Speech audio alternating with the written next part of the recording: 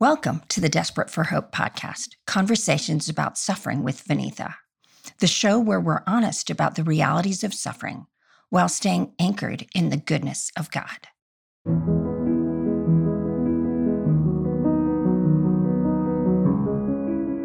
Hi, I'm Vinitha Reisner, and this is the first episode of my podcast, Desperate for Hope, Conversations About Suffering with Vinitha.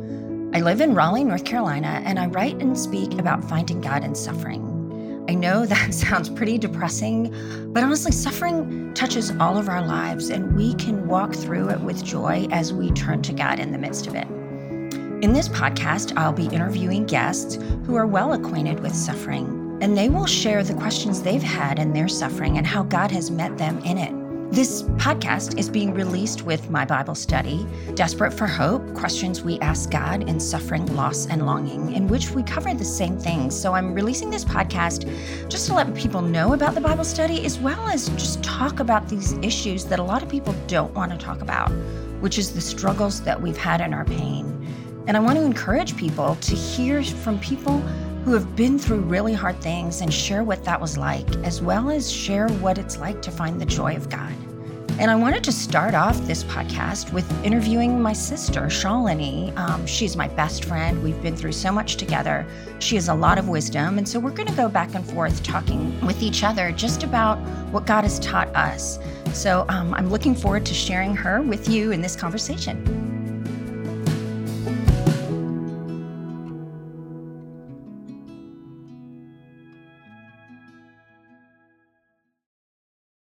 I am so excited to be here with my sister, Shalini, which her name rhymes with colony, which that's the only way other people remember how to say it. I will call her Shal a lot, but you are not allowed to do that. So you guys get to call her Shalini.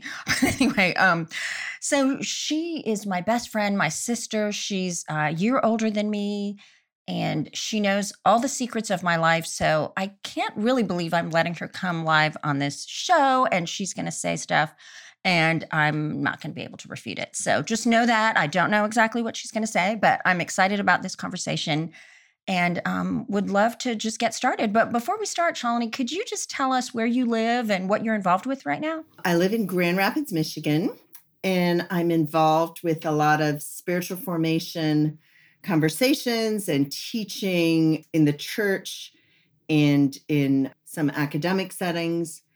And that's kind of where my life is settled. And I know you've asked me something about myself, but you said we had to start with your story. So we're going to start with I'm going to ask you, Anita, like you gave me instructions. Yeah. I mean, it's my podcast. It starts with me. So let me tell you about my story. My story starts actually similarly to Shalini's. We were born in India to Christian parents.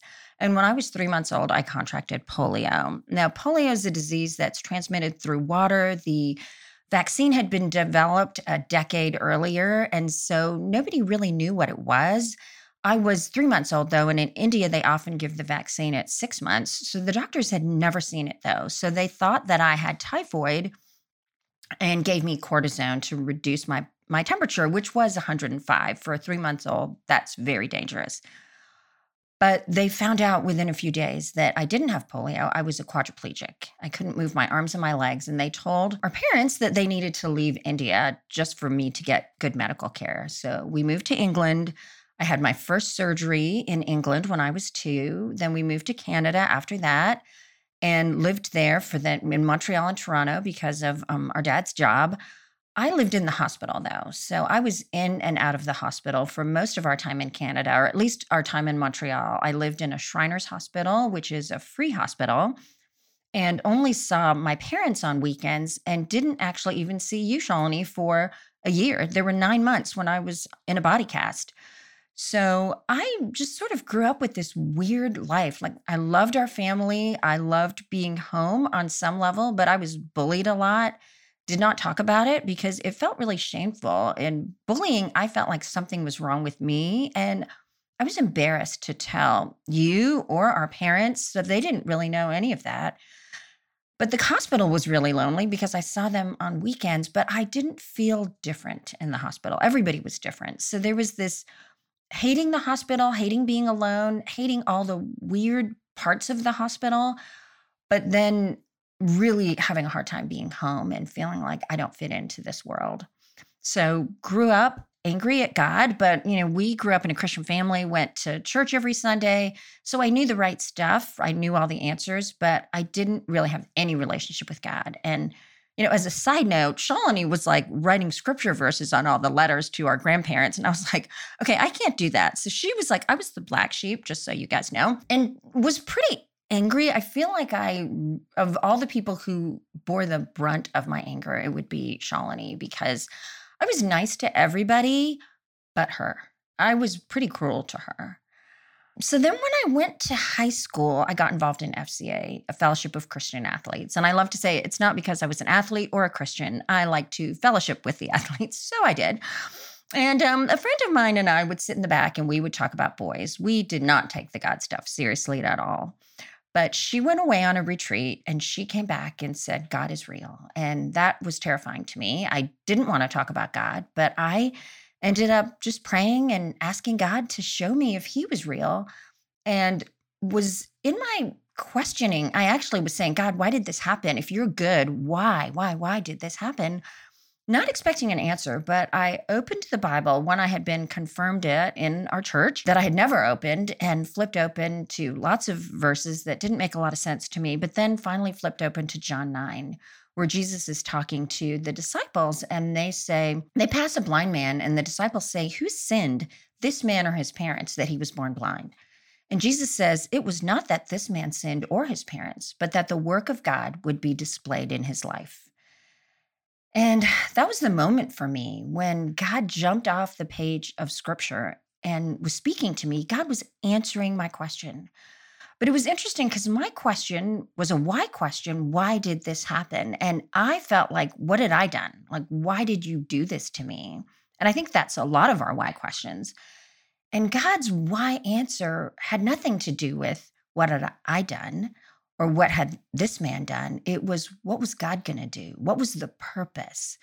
And so that really turned on my head just what God does in our suffering, and just knelt down by the side of my bed and committed my life to Christ, knowing that God cares about our questions and God personally answers us. So I honestly thought after that, life was going to be great. I was sure that we all have one big suffering. And I still remember looking at people thinking, you have no idea when the stuff is coming on you, because my stuff has already happened and my life is going to be great. And it was great for a long time. It was really great. And then it wasn't. And we'll talk about some of these things throughout today. But my ex-husband had an affair early on in our marriage, and that was just a really hard time. Yeah, I was 6 months pregnant, 7 months pregnant when I found out, and just a really, really tough year. But I learned to start talking to God because there was nobody to talk to. And then really right on the heels of that, I had an infant son who had a heart problem. His name was Paul, and he had surgery at birth. We thought he was doing really well, but then suddenly a substitute doctor took him off his medicine, saying that Paul didn't need it. He didn't really understand Paul's condition. Paul had a hypoplastic left heart, and he took him off his medicine. Within a few days, he died. And that was the time for me where I really questioned God, because I felt like the other suffering had happened before I knew God. And I felt like, I've committed my life to God. I've suffered. How could God do this? And I first spoke at Paul's funeral saying God never makes a mistake. And I really believed that. And you were there, Shal. I really felt that. But then months later, I wanted to pull all of those words back, or even weeks later, because I had been teaching Bible study. I had been sort of in a public place in our church, and I didn't know how to grieve. I didn't know how to be honest with God. I felt like I had these plastic answers, and they were not helping me. So I pulled away from God. And it was really one day in the car where I cried out to God and just begged God to change me and to help me and to draw near to me. And God did. And the presence of God filled my car in a way that I cannot describe to this day, but it really grounded my faith in the fact that God will be with us in our suffering, no matter what. So went through that and realized that no matter what, God would be with me. And I'm really thankful that God gave me that sense, because 6 years after Paul died, was diagnosed with post-polio syndrome. And Shalini, you were there with me through that diagnosis. And for people listening who don't know what that is, it is a condition that happens 30 to 40 years after the onset of polio. And what happens is people discover that their body starts going backwards. And they've found out that when you get polio, and this is the way they describe it, your primary motor neurons die, which is why I was a quadriplegic. But through 21 operations, as well as a lot of exercising, my body started to sort of rejuvenate. But they found out that these secondary motor neurons have a limited life. And so the more you do, the weaker you get. They gave us the analogy that it was like money in a bank, and everything you do makes a withdrawal. That was shocking to learn. You were with me as they told me that, and I didn't even know how to process it, honestly. But after I did, which was quite a journey that maybe we'll talk about, I really sensed that God was with me, and again thought, okay, I've had it all. I've had all the suffering, and yet 6 years later, Dave came home and told me he was leaving for someone else.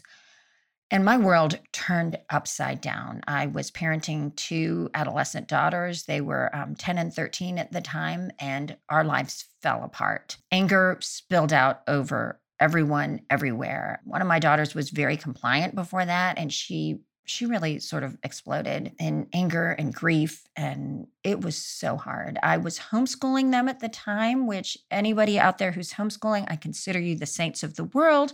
I homeschooled for a few years, and I would say it was the longest. It seems like the longest 10 years of my life, even though it was only 4 years. My daughters would probably say the same thing, but it was hard. And I learned to lean into God through that and felt really desperate through a lot of those times.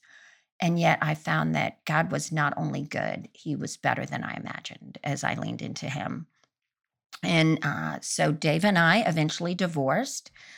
He remarried, and I eventually remarried as well. I married an amazing man named Joel, and I love his name because Joel 2:25 says, I will restore the years the locust has eaten. And in God, God has restored so much of what was taken from me in Joel. So I'm so thankful for that. So anyway, that was longer than I intended it to be. But anyway, that's my story. And Shalini, please, just tell us some of your That story. was gripping. So I was enjoying it, even though I have lived so much of that story with you. And so I have the flip side of Vinitha's story of while she was in hospital in Montreal, suffering agonies, I was home, and our parents are fun and lovely, and home seemed delightful and full of light. And I just remember the agonies of sorrow that Vinitha had to suffer. Like that felt unbearable to me. And, there's part of this story that as Shriners Hospital is for the poor, and our family wasn't poor, but really, really good doctors, surgeons volunteer there. And so this was the access to care. But a lot of those families don't visit their kids, and smaller children aren't allowed on the ward.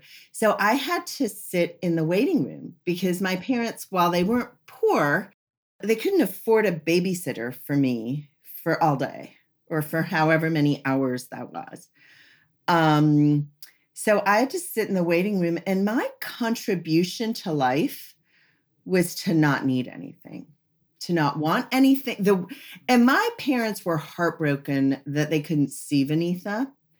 So I could make life better by saying, I liked staying in the waiting room. I could lighten their load when there was nothing else I could do by saying, I don't need anything. I'm happy.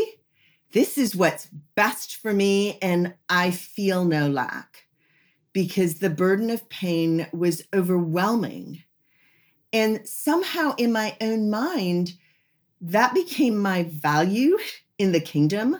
My purpose in the kingdom was to help other people and not need anything and be grateful and always happy.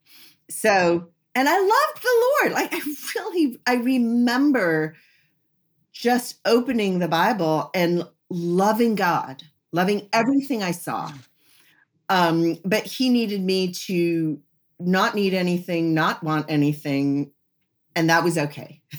It's like, so there's the distortion on my side of it. So went to college, met my husband in college. He did a PhD in Toronto. He's a theologian and a brilliant man. So just our life has been serving God, serving the church. We were in Toronto when we did a workshop on evangelism, and we had a speaker. And that speaker said, if you aren't spending time alone with God every day just for you, you don't need to worry about evangelism. You can't introduce people to someone you don't know. And that hit me really hard because I love God and I studied the word to teach it, it was always for someone else. Or if I did a devotional, it was a check the box. But I really struggled with what to do with time alone with God. People talked about having that time alone with God, but all I felt was guilt and shame because it felt like the most boring thing in the world and pointless. Whereas if I was serving and teaching, that felt like it had a purpose. And time alone with God was like, well, what the heck is that? So after he said that, I was just pierced to the heart. So I said this, and for me, it was a big, big, big ask. 15 minutes every day at the same time. And it was going to be 5 minutes for reading the Bible, 5 minutes for journaling, and 5 minutes for prayer. And I had a little Canadian Bible Society. It's a lectionary, so daily readings. And, you'd probably get through the Bible in 10 years. I thought, right. But that was what I could handle.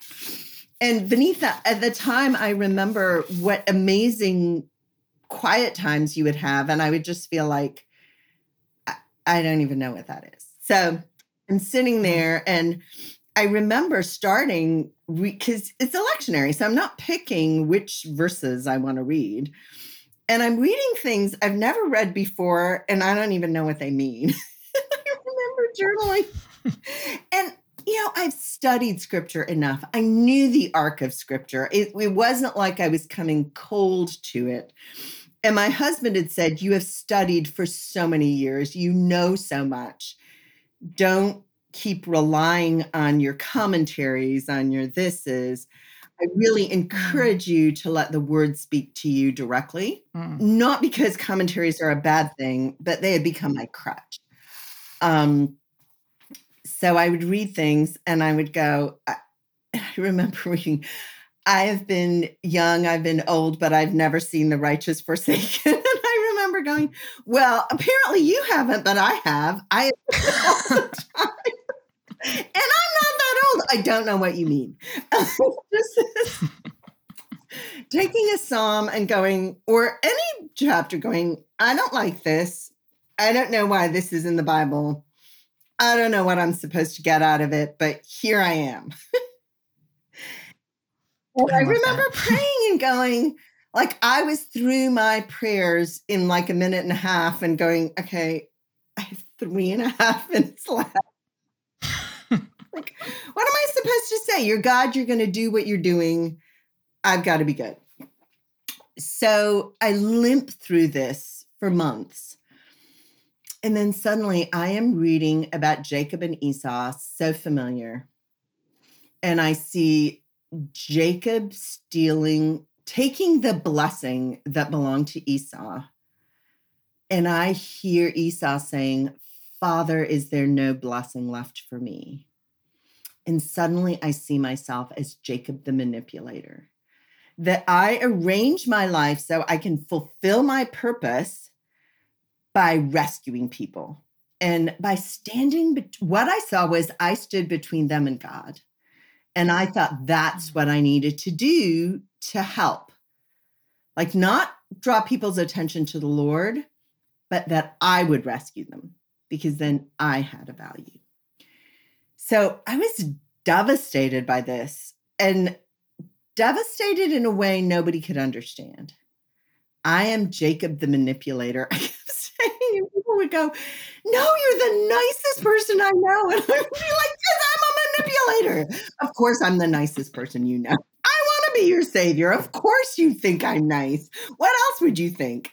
And people would be thinking, there's maybe a med for that. Or maybe a therapist. Like they didn't know how to engage. And I did.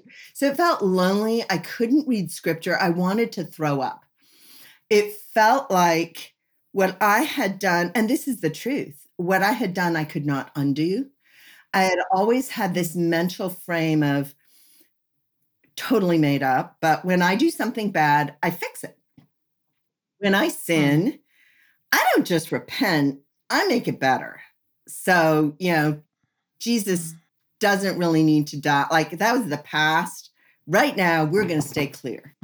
These are things I cannot undo. I couldn't even explain to people what I had done. They didn't even understand. And so the horror of that. And then it was the next Sunday. So this happened on a Monday. And I spent the week not being able to sleep, wanting to throw up. I'm in my early 30s at this point too. And then Sunday, I think, okay, I can read the lectionary again. I can do that. And I was kneeling by the side of my bed. I was that scared to pick up scripture. And this is Jacob encountering Esau again. And I'm terrified. I want to throw up. I don't remember how this story ends. I'm in it. And essentially, Jacob's like gathering all his stuff together, goods to appease Esau in case he wants to kill stuff, like livestock, servants. You tell Esau this stuff is for him. And at the back of this procession is going to be Jacob's least favorite wives. Like it's just, you see what Jacob values in the way he's ordered things, so that Esau won't destroy the most important things at the beginning.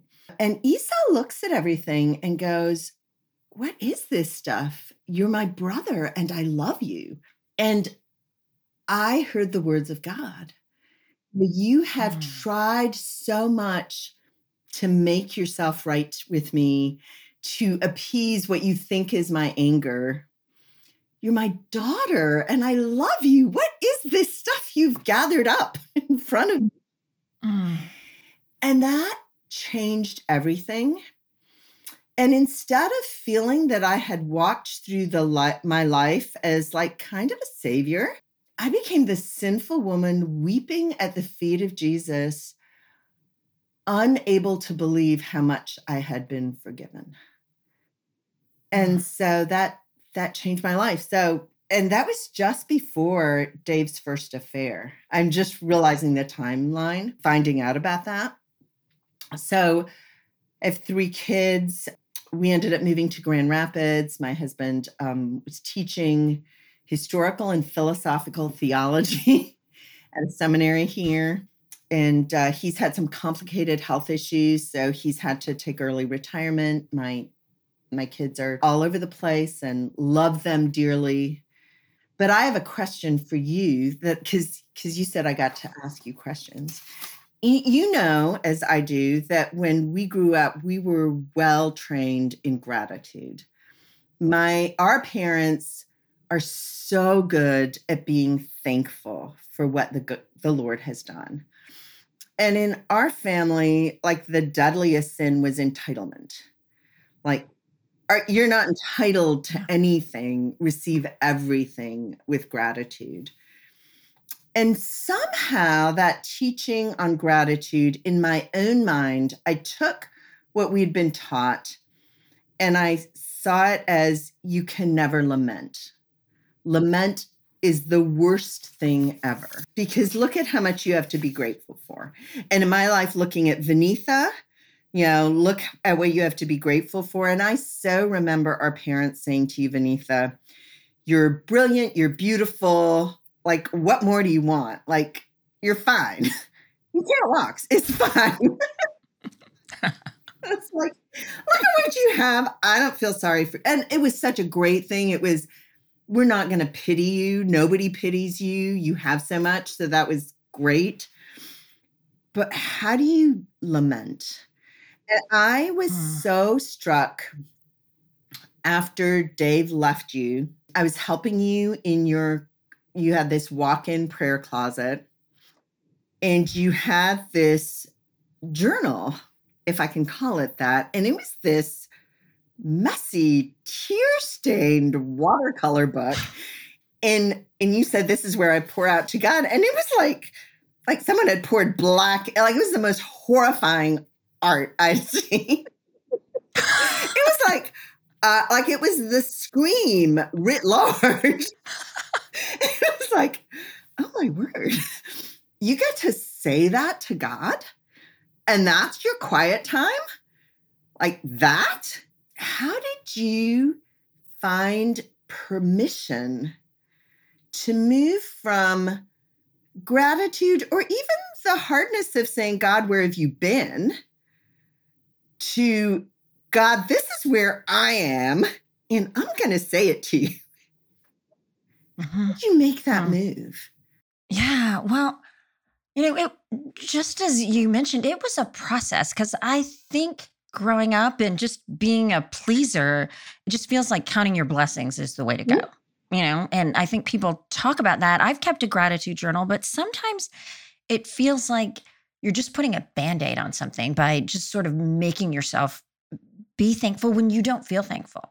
And I do see there's a something good about saying what you're thankful for, but there's something really good about saying what you're struggling with. And I feel like before Paul died, I don't think I understood what lament was. And so, maybe because I hadn't been through something so devastating, but after Paul died, I didn't have a lot of thankful words.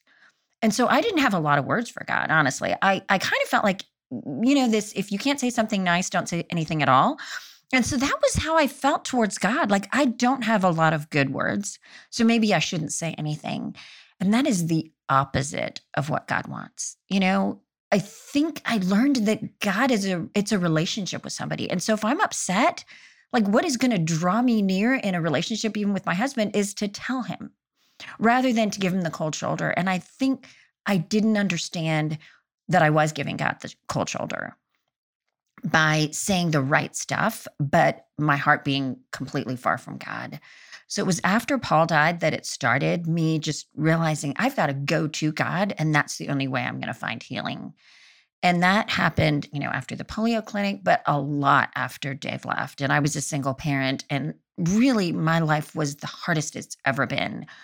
And I didn't have good words, but I wanted to connect with God. And so I started just with where I was and all the pain and just sort of spilling that out, really modeling the Psalms, because we see David spills it out and God turns him around. He doesn't have to manufacture that. And we see that in Job and Jeremiah, like they just spill out their raw pain. And I don't think I had ever really focused on that before. I had read them as sort of removed, and I loved your way you interacted with scripture and seeing Jacob. Like when you see yourself in scripture, it changes you. And I feel like I put myself in the place of Job and Jeremiah and David and really felt what they felt. And so that brought around this shift for me and made me love lament, because I found that it's hard to be that honest with God sometimes, but when you get there, it changes everything, because God really, you look through a lens that is very different when you're being honest with God. But I know that lament has been a big thing for you too, and we've talked about this, but I'd love for you to share just your experience with lament and where God has brought you in that. So in 2019, early in 2019, there's my husband's health issues, and there are people, beloved people in my life, suffering, some in ways that I know are temporary, some in ways that are unbearable to me. There are things that I cannot fix and do not know how anybody could ever fix them. And they are truly unbearable. And I realized I was dealing with them, or the Lord pointed out, by actually putting Jesus stickers over my eyes, like the Lord is good. It will always be good. Everything works for a purpose. And I was using those verses to avoid looking, and sort of hardwired in me, like, don't look at what you can't bear, because then you'll fall into the abyss. And so the word of the Lord came to me sort of, hope is not resignation with a Jesus sticker on it. And I want you to hold what you cannot bear. And that felt like, sort of graphically, it felt like he was asking me to hold thorns and close my hands over them and just feel pain that I couldn't carry, fix, save. And I did not know what hope was if hope was not resignation with a Jesus sticker on it. I walked this journey with the Lord of, I'm going to hold the sorrow and name it and not run from it. And I'm going to hold on to the fact that hope is different than what I think it is. And that summer, I realized that I thought that I had been I made more space for other people because I had not been grieving my own sorrows. And I realized that I had actually let my heart become a hoarder's house full of my ungrieved losses. So there actually was no room for anybody else because my house was stuffed with my ungrieved loss. So suddenly I had more room for the sorrows of others. And then, Vanitha, you wrote the first draft of your memoir. And in your memoir, you really walk through your process of crying out to the Lord, like I'd seen it in that, I'm going to call it the Scream journal. But, at that point, it felt like, yeah, that's what you can say if you've got post-polio, your son has died and your husband left. But I had not applied it to my own sorrow. And so I started journaling these journals that I had to write on the front of, if I drop dead suddenly and you find this, please burn it. Don't add it. I don't want you to remember me this way. I didn't even believe I was allowed to say these things. And what I discovered at the end in this process is that when I had been looking away from the suffering, I had been looking away from God because he was present in the suffering. And I had not just been closing my eyes to pain, I had been closing my eyes to him. And so I love the title of your book because I feel people are desperate for hope and we don't even know what it is. And we don't know how to get there because all of us, or I don't know if all of us, some of us have really felt that if I want hope, like open your Bible and let the Lord give you hope. And that just feels like a shut up and get over it. I've got this. You have no standing. You don't count. Back in the waiting room. You make the world a better place if you don't need anything. Here's another promise. Hold that. Tell me about your study. I'm so excited about it. Well, I'm really excited too, and actually, it was really fun because we got to work on some of it together. But the study is centered around 6 questions that we ask God. The first one is, if God loves me, why did this happen? And that was my first question to God, is kind of, if you're real, if you care, why did this happen? And I think a lot of us enter into suffering with that question or with some question. And there's questions like, what if the worst happens? Or what if this never gets better? Or why did God let me suffer? And so a lot of why, what, how do I walk through this? And I wrote it because I think the most honest Christian life does begin with questions. And I think we squelch them sometimes with sort of, as your words, sort of a Jesus sticker. Like, we shouldn't ask questions. God is good. Let's just trust that. And certainly there may be people whose faith really is that. I think maybe it was John Calvin who said, I just don't ask God questions. And I think there are people that have that kind of faith, but I don't. So I ask, and I find that that actually has produced faith in me because asking questions is radically trusting God. It's saying, wow, I worship a God who cares enough to answer my questions. And it's kind of funny. As I was telling my story at the very beginning of this podcast, I realized that's how I came to faith, was asking God a hard question and realizing God answers. And God doesn't always answer exactly. Like that was pretty incredible. So sometimes we don't search the scriptures and find the exact answer. But at the same time, there is an answer in the fuller counsel of God. And the answer is God himself. And that's what Job found out at the end is, he threw tons of questions and God did not actually condemn him for all of his words, but God basically said at the end, hey, I'm the one that created the universe. And in seeing who God was, like understanding God himself, Job didn't have any more questions.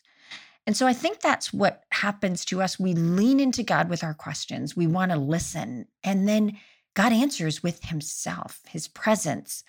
And that's what changes us. And so that is the main reason I wrote this Bible study is I don't want people to feel like, wow, I've got to get it all together in suffering and then come to God. Like come to God with your questions. And there's women in the Bible. It's 6 women who've asked similar questions to each one of these. And how did they find an answer? And how did God meet them in that? There's place for journaling your own questions. I share parts of my journal. So some of the things, Shalini, that we talked about that you saw that you were like, did you really say that to God? And I was a little hesitant to actually put that out in this Bible study because I ask God a lot of questions. And so I put parts of my journal in that, in a Christmas letter that I write. And so we start with a narrative. I share my story. And then there's a lot of what does the Bible promise us? What are the things we can cling to? What is the lens we need to look through this with? And so we go into that, a lot of New Testament scripture in the Bible study, and then sort of finish each week, sort of let's look back and see how have we met God? And one thing that I have done every week is say, pay attention. How is God meeting you? And we've talked about this before that sometimes we don't sense the presence of God unless we're looking for it. Like we know that God is with us through scripture, but when we open the Bible and ask God to show us who he is, it comes alive. And when we're going through our day and if we prayed and realized, wow, God answered that prayer, when we're paying attention, we see God's faithfulness, we see God's presence. And so I really encourage readers to do that, to make their faith their own, because I feel like for me, when my faith hinged on the faith of other people and I had these Bibles verses memorized, but they had no meaning to me, my faith felt pretty wooden. But when those Bible verses became the things I said back to God and the anchors I clung to, that is what transformed my faith. And that's my prayer in the Bible study is that people will cling to God in the midst of their questions and feel free to ask him. So that's, that has been an amazing part for me in writing this Bible study. And I thought a lot about you, Shalini, when I was writing it, because one of the chapters is a lot about struggling with needing to be cared for, as well as what is it like to be a caregiver. And I know that that is a big part of your story, as we've talked about, which I know is hard. And I would love for you to just talk about, how that caring for me and being a caregiver in other contexts has affected your identity. What have your struggles been with it? And what would you advise somebody who is caring for someone right now? How would you say this is a good way to intersect them? So that's a lot of questions, actually. So you can feel free to answer whatever you want out of that. Yeah, well, from my story that I let caregiver become my badge of honor. Like I'm the person who cares for people. I'm the person who rescues people. And I was in a small group that was just exploring what does spiritual formation mean? What does it mean to bring ourselves fully to God? And it had started just before Dave left. And after Dave left, there was a week, I think I came to visit you. And I came back horrified at how weak you were, how angry your daughters were at their life being upended, how sad and heartbroken and alone everybody felt. And there was nothing I could do, nothing at all. And I came back to this small group, and we were just sitting with the text, "Come unto me, all you who labor and are heavy laden, and I will give you rest." And I just burst into tears and I said, "It's a lie. His yoke is not easy and his burden is not light." That's just a flat out lie. So obviously I got over the whole don't say anything bad. All these women, such mature, beloved sisters in Christ, like, of course, come around me and ask me to talk to them. And one of them, who doesn't even remember saying this to me, said to me, "Shalini, you need to resign as your sister's savior. She already has a savior." And that just broke me. I came home and I had it out with God. "Lord, you know why I think I need to be Vanitha's savior? It's because you have been such a lousy savior. How could you make her so weak? How could you make her so weak?" And, again, this doesn't always happen, but I felt the tender arm of God around me saying, "Oh, honey, she's not weak. You're blind. I made her the strongest woman on the planet. She depends on me for every breath she takes. And she will stand before the gates of hell and declare that I am enough. One day we're going to sit with the angels and we're going to laugh that you thought I made her weak. This is a privilege that you get to be here and watch this, but she's not weak. You're blind." And that affected how I walked with you, Vanitha, too. I was not your rescuer. I was not your savior.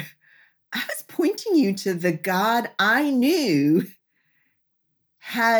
was there in this. And at that time, it's so crazy. It felt like you were going to shout out to the world from the gates of hell that God himself was enough. And I'm crying because I'm just thinking about all the writing. You hadn't written word one. And as far as I knew, you had no interest in writing except for the Scream Journal.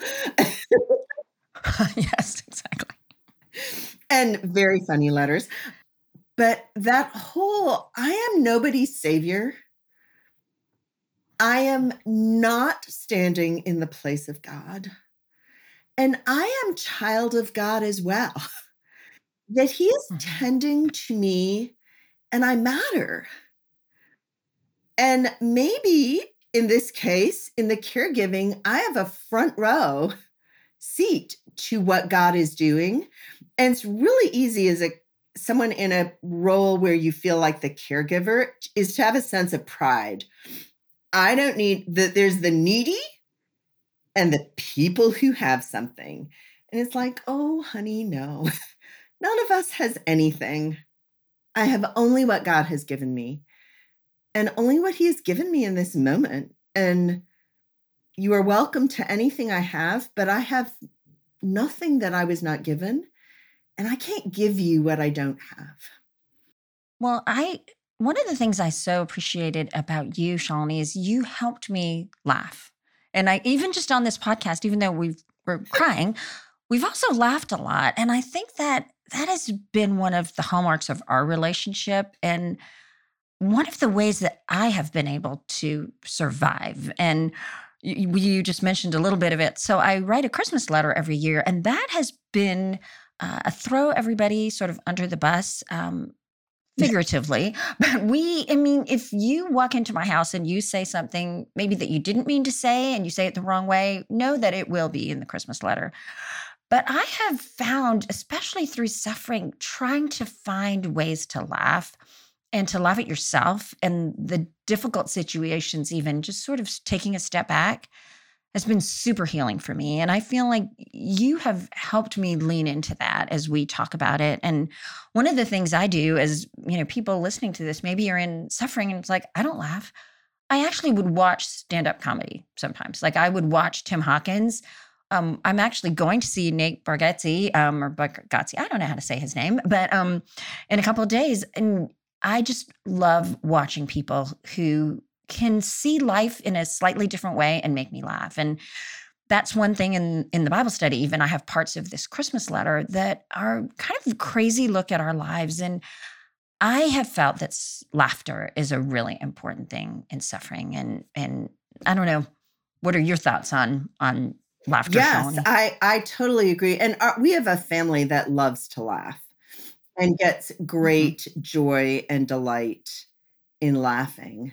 And I would add to that that as much as I love to laugh, I had not known how to delight and Mm. to delight in the Lord.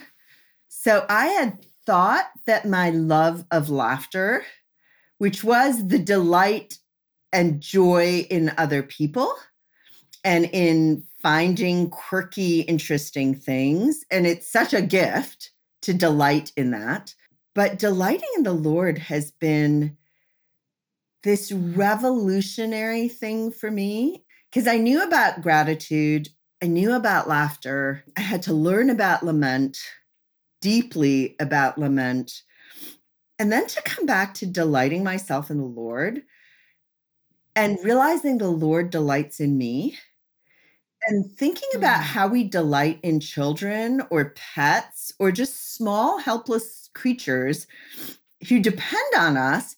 And we just delight in their very being and seeing God delighting in me as I am, as I was made. Because back to even that waiting room, I am not the kind of person who could actually easily sit in a waiting room. But I thought I made myself valuable by being what I am not. And in front of the Lord, to delight in who I am has been a huge thing. And it's taken me a long time. And thinking about Sabbath practice, resting in the Lord, I took several years of every Sabbath setting aside some hours to delight in the Lord. And what I would do is like, Mm. did that delight me at the end of that? Like, no, I am not delighted. I will not do that again. Am I refreshed and am I restored? Is there more love? Like, am I showing evidence of having been in the presence of God with delight? And Mm. and it's crazy to be my age and to spend years figuring out, am I delighted? I don't know. Mm. Like, let me try it. And I'm delighted in the most odd things that nobody like I got a set of colored pencils. My husband delightfully gave me like 150 colors or something. And I took a book and I colored a little square for each color, which of course you could get this on the internet, printed off right away, or with a set of pencils, and calligraphy the name of the color. It gave me joy. It has no purpose. It is useless. I love it. I love doing it. And it doesn't have to mean anything, but I can go, God, I love the colors you make. And I love that I have this Mm. pretty pen. And I love how I wrote Sunset Rose or whatever I wrote. Like, wow, I, I don't let myself geek out over just me being me. I made a Mm. playlist, cooking and dancing. Like I dance while I cook. And I'm not a great dancer. So people who have joined me like get great laugh. Like we're circling back to laughter. Just laugh. Because of the way I dance while I'm cooking, but I'm just happy. And we can laugh Oh, together. yeah. And so finding that in the sweetness and goodness of the Lord, that I am the one Jesus loves. I am beloved. I'm not just an auxiliary to whatever other big purpose he has, where, like a drone. I mean, I love that idea of just delighting in the presence of God because I think that is how we feel heaven on earth, really, is because heaven is the unending presence of God and face to face. And now, we sort of see it in a mirror dimly, but just the fact that we can delight in God's presence. And it just makes me so excited thinking, what is that going to be like in heaven? Like, how much more delight? Like, how filled our hearts would be. And I actually think that delight, Shalini, is the key to making it through suffering, is to finding delight in God. Because we can't find delight in our circumstances in the midst of darkness. When our life feels so heavy. But there is this way that we can look at our lives through this lens of God's presence. And so see his presence in everything that we do. And I found that the Bible actually is the best way to do that. Like to get up and, I loved your 15 minutes of, read the Bible, 5 minutes, journal 5 minutes, pray 5 minutes. And that may end up being an hour for people who are listening, or it may be 15 minutes. But I would encourage everybody to start that practice, however long or short it is, because I think we've both found the most delight in our lives through the word. And I wouldn't say I always was like that. I mean, I don't think anybody was always like that. You were always like that more than me, but we'll talk about that later. But I actually pray sometimes when I read it and I'm not getting anything out of it. I just say, like, open my eyes, Lord, to wondrous things in your law, which is Psalm 119:18. And I just thought of this. I have this acronym in the Bible study, which I do pray, which is WORD. And one is waken my ear to listen. O is open my eyes to see wondrous things in your law. R is reveal my sin and your ways. And D is direct my heart to your love and to worship. Because I think when we read scripture, ultimately, we want to know God's love through that and to worship God and God to show us our sin. And I feel like when I just stop and ask, because sometimes I think, I can understand the Bible. I can read a commentary, as you mentioned, or I can understand this myself. But the Bible is a spiritual book. And God is the only one who can help us really understand it. We can dissect it, but we can't understand it and apply it without the Spirit of God. And that's what's changed me, and just would love to hear from you.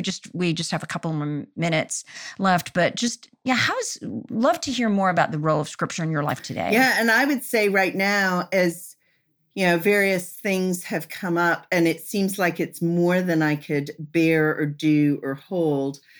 I spend my time in the Word with the Lord is just the thing that holds me together.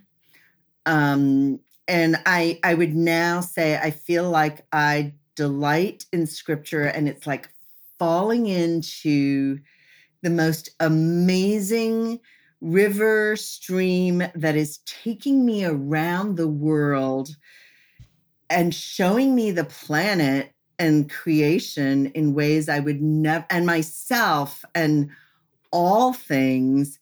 And I think I told you once, I feel like I'm belly crawling through scripture. Like I want every drop. I don't want to miss anything. And even in funny things like saying, okay, Lord, I'm going to read every place name. I'm going to read every name and know that in every name there was a story I don't know. And every one of these is a story honoring, that you put here for me to see. But you talked about it. God is the creator of the universe. We were made by him, for him. We have the privilege of entering into that as beloved daughter. And to think, I am the beloved daughter of the creator of the universe, and sit with that as my first place I sit in the morning. And I have a geeky scientific mind, only randomly, but even like quantum mechanics, like we have no idea of the vastness. We don't know what we're looking at, but I am the beloved daughter of the creator of the universe. And I can start there. And so there's both worship and who God is, but who I am. Yeah, and we we're wrapping up our time, but Shalini and I actually have just spent hours just talking about our quiet times before, and just like, wow, God showed me this, and that is actually the richest part of our relationship. Which, even though we've been through so much, we grew up together. You probably have bad memories from that, but I have good memories. Anyway, but that has been such a joy for us is just sharing with each other how God has delighted us. So that's been wonderful. So we're near the end of the time. So I'm just going to ask you the question that I love to ask everybody on the podcast, which is, what is one practical way you found hope when you felt most desperate for it? Sitting in the presence of the Lord, remembering that he is the creator of the universe. And I actually, because I'm a little ADD, I sit with a candle because I need to have something to look at, or I will go off after a shiny object, and just picture myself sitting beside the Lord. And I picture him, I'm just leaning on his knee. I'm like, you are the creator of the universe, and I have the right to sit here with you. And that's all. That's everything. I trust you. I have no idea what I'm looking at, but I trust you. Oh, I love that. And I would say for me, in terms of finding hope, something so similar, just sitting with God. I have a candle as well. And just sitting with God and just reading the Bible, and often the silence that follows. Like, silence is a discipline, but I have found that I am often so busy talking to God that I don't listen.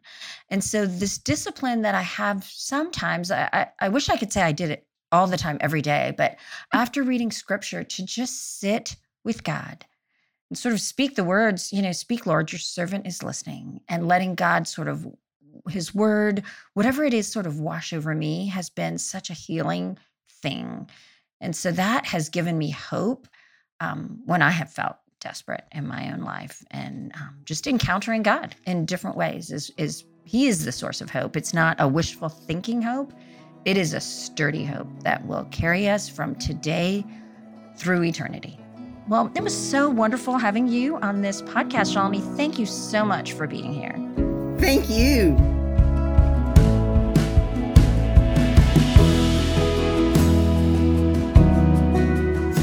Thanks for listening to the Desperate for Hope podcast. This podcast is being released with my upcoming Bible study, Desperate for Hope, Questions We Ask God in Suffering, Loss, and Longing, in which I explore the questions that many of us have asked God in our pain.